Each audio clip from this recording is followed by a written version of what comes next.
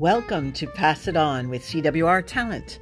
I'm CWR, and this is my podcast. Dedicated to our aspiring leaders and mentors in hospitality and entertainment, what's my gig? Discover talent and pass it on. I'm a headhunter with a twist. The greatest fulfillment of what we do is not only based on followers, clients, and supporters, it's also based on how many people we inspire, compel to action, and ultimately move towards getting out of the way of their own success. Listen to my seriously successful business leaders pass it on with their best advice, what's required to succeed, how to gain resilience and balance in your career, and how to prepare now by fine-tuning your emotional intelligence in order to lead at the top levels. Please subscribe on the podcast platform of your choice to receive updates on new episodes. We are on Apple Podcasts, Google Podcasts, Anchor, Spotify, and loads more. Subscribe and then pass it on. We appreciate it.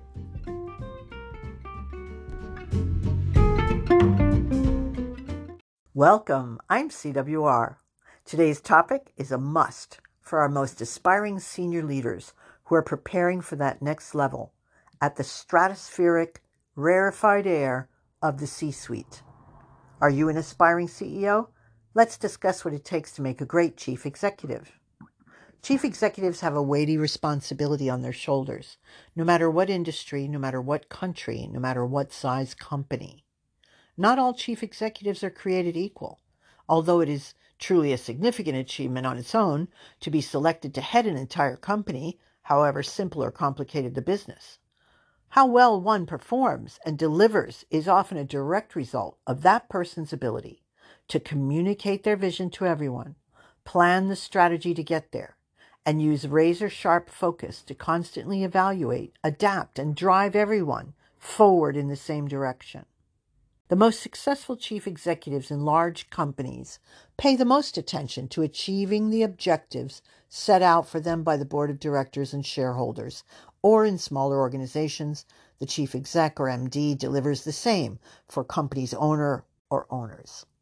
In all my years of experience in C-suite and leadership talent discovery, and in working with some of the most creative and driven CEOs in our industry, here's what I learned in summary.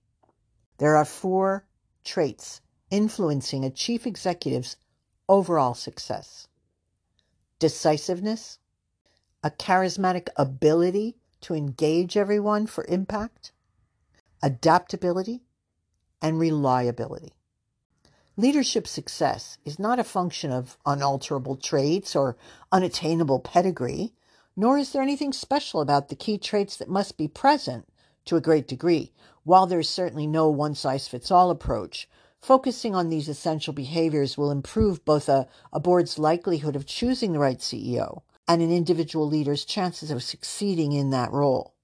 These traits or behaviors we're about to discuss sound deceptively simple, but the key is to practice them with a singular focus and consistency, which engages the whole organization because of those CEOs' reliability at delivering what they say they will. Now, there are quite a few tales out there about CEOs who always seem to know exactly how to steer their companies to wild success. High-performing CEOs do not necessarily stand out for making great decisions all of the time. Rather, they stand out for being more decisive. They make decisions earlier, faster, and with greater conviction, and they do so consistently. In our experience in talent discovery, people who were described as decisive are more likely to be high-performing CEOs. Good CEOs realize that a wrong decision, with ownership of it and an energy to turn it around, may be better than no decision at all. Decisive CEOs know that they can't wait for perfect information. They also know they must work actively and deliberately to gather multiple points of view and sound out a small group of trusted advisors who can be counted on for honest feedback and reliable judgment. Develop your circle of trust early. Ask yourself 2 questions. What's the impact if I get it wrong? And how much will it hold up and impact other parts of the business if I don't take a decision now? That approach also inspires the leadership to trust their own judgment on operational decisions, which is critical to freeing up the CEO to hone in on more important things. To that end, successful CEOs also know when not to decide, whether to briefly consider whether a decision should actually be made lower down in the organization, or if delaying it a week or a month would allow important information to emerge without causing irreparable harm. But decision on the path ahead, once it's chosen, high-performing CEOs press ahead without wavering. Employees and other key constituencies will quickly lose faith in leaders who faff around, waffle, or backpedal once a decision is made. And if decisions don't turn out well, most errors are not that fatal. And CEOs who were actually fired over issues related to decision-making, about a third of them were due to bad decisions and maybe 2/3 for being indecisive. Nobody wants a waffler. Interesting, isn't it? Here to join me to continue our discussion about these 4 traits that are critical to a chief executive's ultimate success and how they have impacted her career, I'd like to welcome to pass it on veteran Chief Operating Officer, Europe, Middle East, Africa for Frasers Hospitality and a leader within our industry, Rebecca Hollens van Look, to share her views on what has the most impact on being a successful C-suite chief executive. Rebecca began her career with Hyatt within integrated marketing and communications.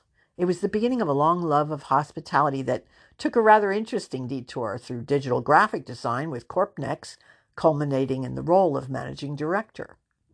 After a brief dip into the investment side of our world, I met Rebecca when I was appointed to recruit a Vice President Operations UK for the Ascot Group in 2007, and had the good fortune to have discovered this particular talent from my former employer become client. Rebecca served just over 10 successful years at the helm of the UK, Germany, Georgia region of Europe when she was approached to join Frasers Hospitality as Chief Operating Officer for Europe, Middle East, and Africa. The answer was yes, and she is today Chief Operating Officer for the last 4 years and has gone from strength to strength in her career path, all while keeping her eye on the ball, know how to be decisive, to engage the full organization, and to remain adaptable to trends and emergencies, and most of all, to deliver results reliably and consistently. Rebecca knows how to lead at this level. Let's invite Rebecca in to share her experience with our listeners and aspiring leaders. Welcome, Rebecca, to Pass It On. Thank you, Corinne. It's a pleasure to be here. It's very kind of you to join us. Let's look a little deeper into these 4 traits and tell me how it's steered your career path so far. Talk about decisiveness and what it means to you.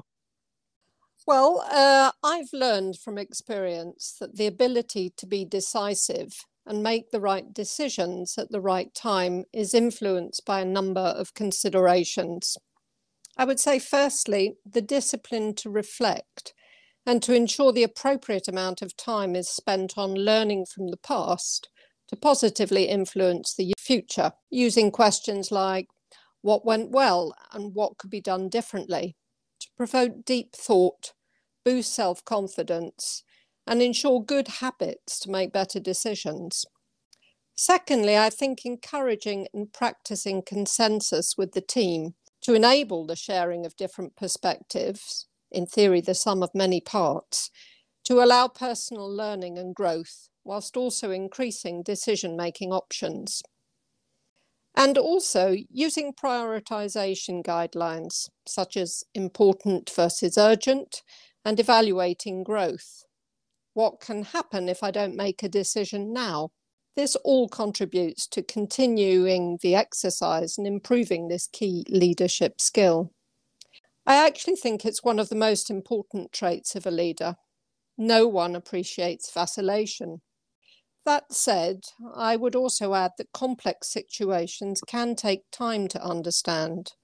But in my mind, a good leader will take the time to ask the right questions, understand the situation, gather input, find a degree of consensus, and make the needed decision. It's also important that they delegate and provide limits of authority that are both meaningful and appropriate. We would all, or should all, be accountable for our actions, and also hold others to account. It's also important to address underperformance and misalignment issues quickly and appropriately. I think it's fundamental for leaders to be seen to be able to take difficult decisions, even if the outcomes are not always what was expected, and to learn and to move on, and to be open about that. I've been on the receiving end of a leader that really struggled with decision making, endlessly asking more questions, trying to find the answer and over-analysing, never coming to a conclusion and struggling to make a decision. I genuinely believe it is better to make a decision and live with the consequences than to not make a decision at all and leave the status quo. An example of this, when I worked at the Ascot, our CEO, Lee Chi-Koon, always said, "Don't ask for permission, ask for forgiveness. Take responsibility for your mistakes and don't make them again, but be brave and make a decision and take the consequences." I think I've never been afraid of making a decision, but that phrase always rings in my ears. And I hope I can encourage others to make balanced decisions, but learn from their mistakes without blaming them. We can all make errors. It's learning from them and adapting to them that really counts. I believe that's true. When engaging for impact, for example, when interacting with stakeholders, CEOs are acutely aware of how their moods and body language can affect the impact of their communications. Chief executives who engage stakeholders do not invest their energy in being liked or protecting their teams from painful decisions. In fact, both of those behaviors are commonly seen in lower performing leaders. Instead, the skilled chief execs gain the support of their colleagues by instilling confidence that they'll lead the team to success, even if that means making uncomfortable or perhaps unpopular moves. Rebecca, what are your thoughts on how high-performing CEOs can gain influence and instill collaboration from their leadership team? That's a big question. I have to say I'm conscious of the critical leadership need for accurate self-awareness. I think too often I've seen the negative impact of leaders seemingly unaware of their behaviour on the motivation and well-being of their teams. So I genuinely feel it's essential to be open to feedback from your direct reports. I think too often people shy away from this, perhaps thinking they know how their teams feel. One thing I've tried to practice and adopt is gaining that feedback and trying to understand how I can do better and change my behaviour to get the best from my teams. By giving them a structured feedback template to use at our recent appraisal conversations, it furnished me with an open and honest understanding of both my good and probably could be better leadership behaviours, and the importance of being consistent in the way I behave. This also informed me about how I could get the best out of them in the way we interact. Nobody likes working with or for moody people. It really does drain positive energy. And finding ways through challenges, making suggestions, not accepting no for an answer, and working to find a collaborative solution, I genuinely feel is key.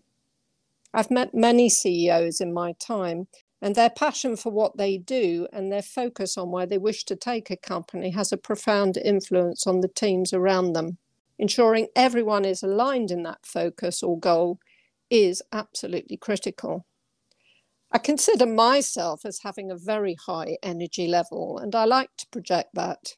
I've even run around parks with CEOs post long haul flights before a morning breakfast briefing before now, clearing the mind through physical exercise, ready for the challenges of the day ahead. I actually found that quite inspirational. I suppose one would describe that as walking, or rather, should I say, running the talk. I use the same philosophy of open and honest communication to treat my team members as adults and keep them informed about the big picture, providing status reports of our collective progress versus our collective goals. I do think that is very important. We all want to know where we are going and what part we have to play in that success. Well, for the evidence of how important it is for businesses and leaders to adjust to a rapidly changing environment, we need to look no further than the aftermath of Brexit and the recent US presidential elections. But our analysis shows that CEOs who excel at adapting are more likely to succeed. CEOs themselves told us over and over that this skill was critical. As a CEO, you're constantly faced with situations where a playbook just simply doesn't exist, and you'd better be ready to adapt. With the effects of the last 2 years behind us, we've seen some pretty phenomenal CEOs demonstrate the ability to influence and motivate. How important will adaptability be to recovery objectives for today's CEO in hospitality, or is the worst behind us? Yep, it's been an incredibly tough 2 years, I have to say. I have genuinely found that leaders who ensure that both they and their teams are suitably equipped with an understanding of managing change, what to do and what not to do, especially in the arena of communication, become confident and adaptable in this increasingly volatile, uncertain, and changeable world. Practicing top-down and bottom-up communication, informing everyone of the reality of the challenges that are facing them, and inviting their contribution to seek solutions, have the best chance of survival and success together. A pragmatic C-suite leader understands, in my mind, the importance of think and we act. Gaining the team's buy-in to change is absolutely fundamental to its success. That buy-in drives the change. It simply cannot be done alone. It has been an incredibly difficult 2 years, and constant communication has been absolutely key to our success here at Frasers. Adapting to the new norms and trying to manage the customers and the team's needs meant we have had to adapt to rapid changes in the market demands. From shutdown to ramp up, laying off to hiring, new rules to less rules. It really has been a roller coaster that does not seem to end. But riding those waves and bringing the team with you and growing and learning at the same time has in itself been exhausting, but a very motivating experience. However, I actually think that the beginning of a period of phenomenal change is only just upon us. In such a changing world, it's important to embrace new technology, innovate and adapt. As we come out of this volatile period, it is, in my mind, vitally important for CEOs to recognize their marketing, sales and service functions following the pandemic. The pace of digital transformation has become one of the determining factors in driving customer experience and business growth. The practical use of customer-facing technology has advanced immeasurably, and we need to adapt and embrace that change. This is not always easy, but with the ever-increasing demands from staff shortages to customer demands, this is something we need to embrace if we are indeed to survive.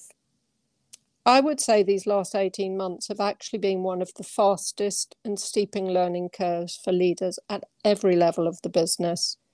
A very scary, or, depending how you see it, exciting place, but perhaps lonely one at the very top. At Frasers, we are on the road to that transformation, and I believe those that don't embrace it will not survive. There are many, many rocky roads ahead. Yes, I believe this is a time of great innovation and great opportunity for many people. Mundane as it may sound, the ability to reliably produce results was possibly one of the most powerful of the 4 essential chief executive behaviors. In our sample, CEO candidates who scored high on reliability were twice as likely to be picked for the role and 15 times more likely to succeed in it. Boards and investors love a steady hand, and employees trust predictable leaders. Leaders ignore the importance of reliability at their own peril. For stakeholders and shareholders alike, this is probably the trait that seems to me to be the most effective, as reliability breeds confidence. And in your experience, how skittish are owners and shareholders of our hospitality businesses after 2 years of bleeding from little to no revenue and the costs of keeping the assets maintained and supporting the wider family of colleagues on furlough? How can a smart CEO demonstrate best a culture of reliability? It's true to say that these last 2 years would have, in principle, knocked the confidence of anyone quite easily.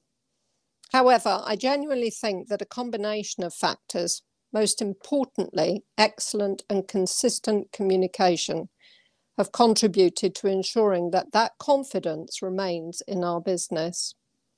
I think there have been moments where owners and shareholders have wondered about the future of hospitality.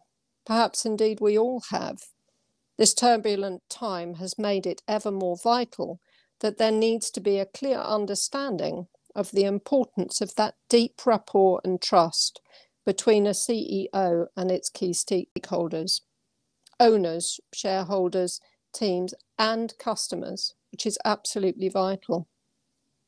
Throughout the last 2 years at Frasers, our CEO of the EMEA region, Gus Bakker, has kept in very close and consistent contact with our owners and shareholders. As an executive team, we made sure to keep them abreast of all that was happening on the ground in the region throughout the pandemic, producing weekly consistent reporting so we could track trends, issues, and progress, working with owners on ongoing investment, as well as proactive, open, honest communication to ensure that everyone knew what the challenges were and that there were no nasty surprises hidden round the corner. We were sensitive to the pressures our owners and shareholders were under, finding a flexible approach to manage each situation while supporting the local teams remotely to ensure that clear instructions were given and we were consistent in our approach.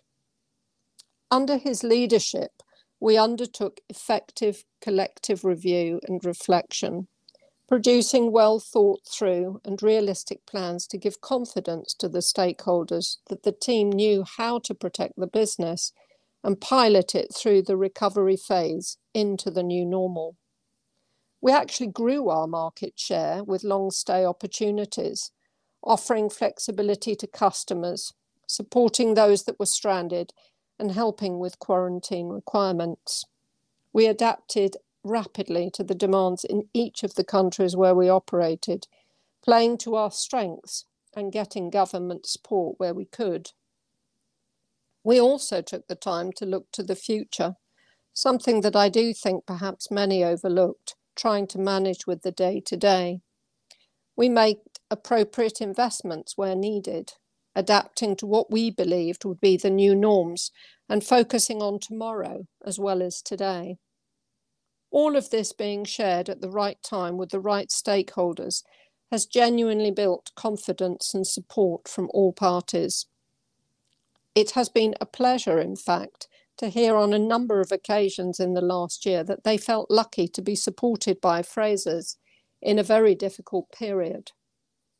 Whilst outperforming our competitors and maintaining and supporting our key staff throughout, we have also worked and invested in technology to further support the transformation of the business to be ever more future ready. All of these points have certainly helped garner a greater understanding from our shareholders, respect from our owners, and indeed great commitment from our teams. In a world where nothing is normal anymore, we have come through this intact and with a stronger team, and I believe very much a more focused vision. Really fantastic. The single most common mistake sometimes amongst first-time CEOs, and committed by a surprisingly high 60% of them, was not getting the right team in place quickly enough. For a new CEO choosing his or her core team, the stakes are high and the misses are obvious. The successful ones move decisively to upgrade talent, They set a high bar and focus on performance relevant to the role rather than a personal comfort or loyalties, two criteria that often lead to bad calls. Can a chief executive view talent as critical to delivering their own objectives? What's your best advice for a first-time CEO to get it right when it comes to talent and building their core team? In my mind, a good and effective leader is firstly very good at understanding how to get the best out of people by investing time in acquiring and assessing their knowledge. It's easy perhaps to come in and jump to conclusion and make changes where change is not always needed. I think it's important to take a bit of time and assess individuals in the team by setting them challenging goals and reviewing their performance. Those that choose to adapt and have the desire and ability can be developed further to ensure their personal growth, develop their talent, and deliver improved results. This can lead to ongoing continuous improvement and greater commitment. Taking thoughtful risks to give those with potential the opportunity to step up and accept new responsibility. Gaining support through the development of individuals brings strong commitment and secures historical knowledge, which can indeed be of great benefit to retain. Keeping and nurturing, as well as acquiring new talent, is absolutely critical to a CEO's success. And I guess the optimal mix is garnering the talent on board whilst bringing in key disciplines and experience where the current team is lacking. Having a balance of both is the best rule, I would say. Whilst I was at Ascot, the growth of the company was really quite phenomenal. With consistent development, the reassessment and realignment or acquisition of new talent was an ongoing process as the company went through some considerable growth. The CEO constantly assessing and reassessing what was needed to take the company forward in extraordinary plans of development. Great leaders need to ensure their own self-development by being able to get the best out of the new and more established team members and making sure they are surrounded by strong skill sets. It's important to enable growth opportunities and promote based on capability and tangible alignment with the company's core values. A positive and objective performance culture is also key and vital in sending the right messages to the business that the opportunity to grow with the business is alive and well and a fundamental part of the employee value proposition. This will help and develop the skills for the future, ensuring the company's continued growth.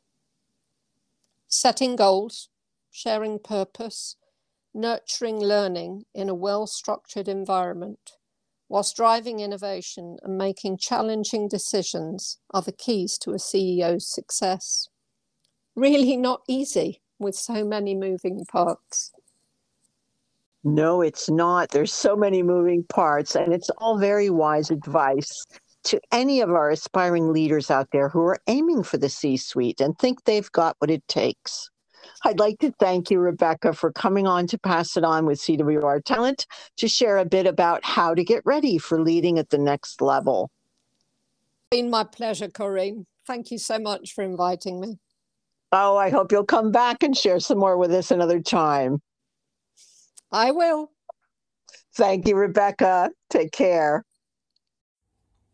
Thank you for listening, and please join me in thanking our guests for being great sports and passing it on for you, our aspiring leaders and mentors. We hope you'll give us a like, a follow, and a ding-ding for notifications on the platform of your choice. This has been Pass It On with CWR Talent. Pass it on.